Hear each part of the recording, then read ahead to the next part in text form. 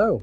Thank you for listening to this Aspen Abstract podcast, brought to us by a grant from Fresenius Kabi. Today we are discussing a retrospective evaluation of SMOF on liver function for home parenteral nutrition patients. The research discussed in this podcast was accepted as an abstract for Aspen 20. As Aspen 20 became a virtual conference, we are pleased now to have this opportunity to learn about this research.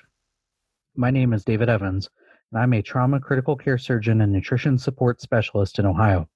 I'll be interviewing Dr. Adrienne Lawrence from Grand Strand Medical Center in Myrtle Beach, South Carolina, and Dr. Vivian Zhao from Emory University Hospital.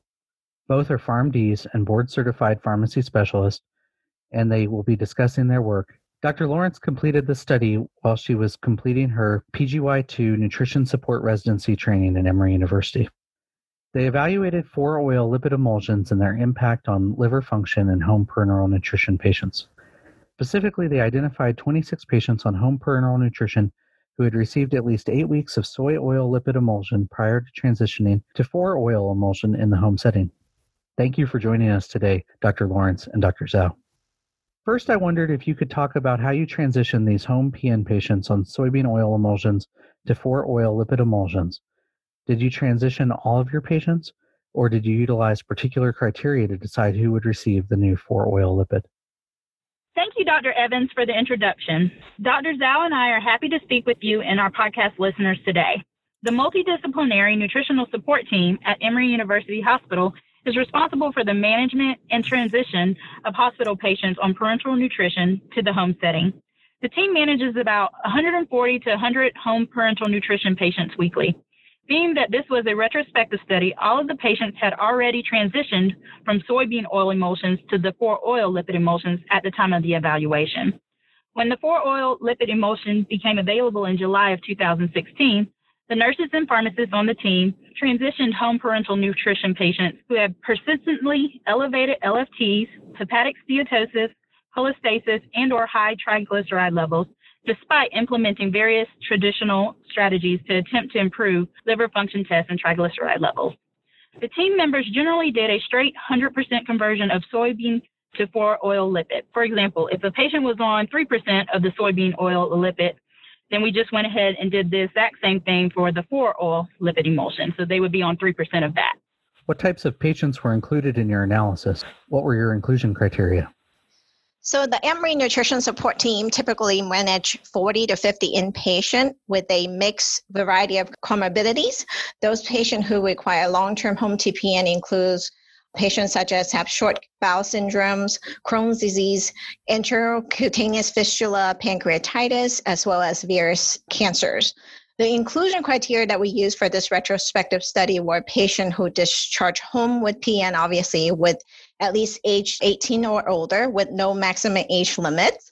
Patients were initiated on soybean lipid emulsion for at least 8 weeks, followed by a switch to the 4-oil lipid emulsion for at least 8 weeks, with at least 2 liver function panel tests while on each formulations.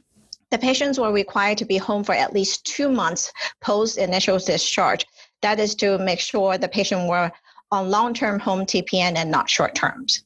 And patient also required to have at least receiving lipid for at least 3 times a week, which to help to regulate and also ensure the adequate dosing for both formulation before and after the transitions.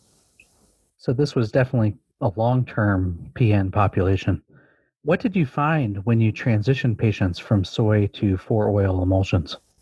The results of our retrospective study showed a statistical difference in the total bilirubin levels, which was our primary outcome, in the 4-oil lipid emulsion phase of the study, with a p-value of 0.04. The average T-bili for the soybean oil group was 2.47 milligrams per deciliter, while the average for the 4-oil lipid was 1.69.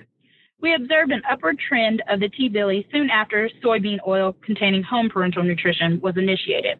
When the patients transitioned to the 4-oil lipid containing home parenteral nutrition formulation, the T-bili showed a downward trend in about 2 weeks after starting. However, average T-bili didn't return back to baseline after the 2 months that the patient remained on the 4-oil lipid emulsion. Our study findings are consistent with previous literature in regards to the total bilirubin trends. For our secondary outcomes, we didn't observe similar trends in AST or ALT as noted in previous studies. However, there was a significant decrease in alkaline phosphatase levels before and after the transition, which was not reported in previous studies. The p-value for this was less than 0.05. You only included patients who'd received at least 8 weeks of soy oil emulsion prior to making the transition to the 4-oil. Why was that? So we choose at least 8 weeks of soy oil emulsion prior for transition, and for a few reasons. We wanted to make sure that the patient were not having any acute inflammatory illnesses. And we also ensure that the patient have time to adjust and to be stabilized with the soybean oil lipid. And some of our patients have been on parenteral nutrition for an extended period of time, like as long as 10 years or more. And while other patients might be new starts. So the long-term home TPN patient also have a less frequent lab draws. In order for us to be able to have at least 2 set of laboratory results to compare between the 2 groups, so we pick 8 weeks. And this was also an attempt to minimize any potential confounder as a retrospective study. Makes sense. Given your findings, are you going to make any changes in how you utilize 4-oil lipids in the future? Do you have any recommendations for which patients most benefit from an anti-inflammatory lipid choice? Currently, we have not made any additional changes to how we utilize 4-oil lipids at Grand Strand Medical Center, which is my practice site post-residency. We currently have only the soybean oil lipid emulsions on formulary. This study helps to provide more evidence on why the 4-oil lipid should be added to our formulary for our sicker patients in the ICU. Based on the findings of our retrospective study and current practice guidelines, I believe that patients requiring long-term home parenteral nutrition with liver dysfunction, intestinal failure-associated liver disease, surgery, or critical illness would benefit most from this anti-inflammatory lipid choice. And I agree with what Dr. Lauren just said. And then at Emory, we have not made any additional changes since the study. I think those are very reasonable recommendations. In my care site, we're primarily focusing on the surgical patients, the critically ill, and the long-term PN patients, as well as those with liver dysfunction as well. We are finding some, opportunities, though, in terms of efficiency to branch out to perhaps using 4-oil lipids in more of our patients. But still, I think it's an evolving topic. I noticed that you kept your lipid dosing consistent in both your soy and 4-oil groups. How do you typically dose your lipids? Were you using 3-in-1 lipids, or were you hanging them separately? With this being a retrospective study, we decided to standardize lipid dosing to total grams per kilogram per day prior to data collection. We didn't know that the dosing between the 2 groups was the same until we conducted the data analysis. The lipid dosing was based on the team members' discretion at the time of the transition. We have 2 RNs and 3 pharmacists with different years of experience, ranging from 10 to 40 plus years on our nutrition support team. We typically dose lipids at 30 to 40% of the non-protein calories. This percent varied based on the caloric needs and the comorbidities of the patient. The average grams per kilogram per day was 0.97 for both groups, showing consistency among the team in order writing and closeness to the recommended dose of 1 gram per kilogram per day. Patients primarily have been put on the 3-in-1 parenteral nutrition at home, but there were some patients that had lipids hung separately due to the stabilities of the formulations and or the home infusion practice policies. The data collection for this retrospective study ended about 2 years ago.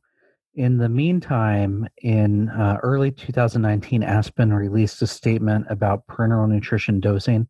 And earlier this year, there was a special supplement in JPEN published with an international lipid summit making some recommendations about lipid dosing also. Since these, have you considered increasing your lipid dosing when you're using the 4-oil product? Have these guidelines impacted your practice at all? Currently, my practice site is looking to update our formulary and protocols regarding nutrition support. I think based on my background with this product and our patient population, this would be strongly considered for addition to formulary and select patients. So we are keeping in mind the recent Aspen guidelines and the International Lipid Summit when we're going to be evaluating our formulary. But I think Dr. Zhao will be able to expand more on what's going on at Emory. Yes, as previously mentioned, that we continue to have both product on formulary at Emory. Just like all clinicians, we're constantly evaluating how we can best utilize the available product and, evidence-based to how to improve patient outcomes. Recently we did increase our usage of the 4-oil emulsion for our COVID patients. The release, the lipid dosing recommendation from ASPEN and also the International Lipid Summit merely reinforce our practice at Emory. Because as you can see, based on our retrospective study resulted back in 2016, we have been dosing the lipid at 0.97 gram per kilo per day, which is within the guideline, which is less than 1.5 gram per kilo per day. The current guideline recommendation is 0.1 to 0.2 gram of fish oil per kilogram per day. Our study demonstrated that the patient was getting on an average of 0.15 gram of fish oil per kilogram per day. Your lipid dosing, both in the soybean oil period and in the 4-oil period, has been probably on the better end of what we see nationally. Many institutions with soy oil have probably underdosed it, particularly because we have kind of the tradition of the lipid shortages from, a few years ago and other preneural nutrition shortages. Also, I think people got really comfortable with the idea of just holding lipids whenever they saw elevations in LFTs or elevations in triglycerides. And with the 4-oil, I think there's more of an opportunity to, instead of holding lipid dosing or reducing lipid dosing, I think that there's more of an opportunity to basically make the transition to 4-oil and actually can dose that a little bit more aggressively.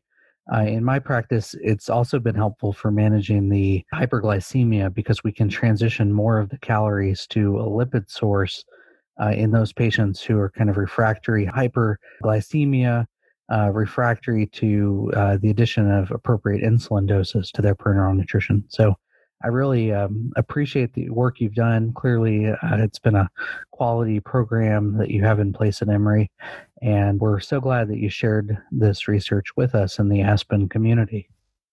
So thank you, Dr. Lawrence, Dr. Zhao, for joining us today. We also want to thank Fresenius Kabi for providing the opportunity to discuss this research in this forum. And as always, thank you to our audience for listening to this ASPEN podcast. That's all for this episode. Please return to the ASPEN channel of SoundCloud often to listen to our newest podcast. To support what we do, please share, subscribe, and leave a review over on SoundCloud. Thanks.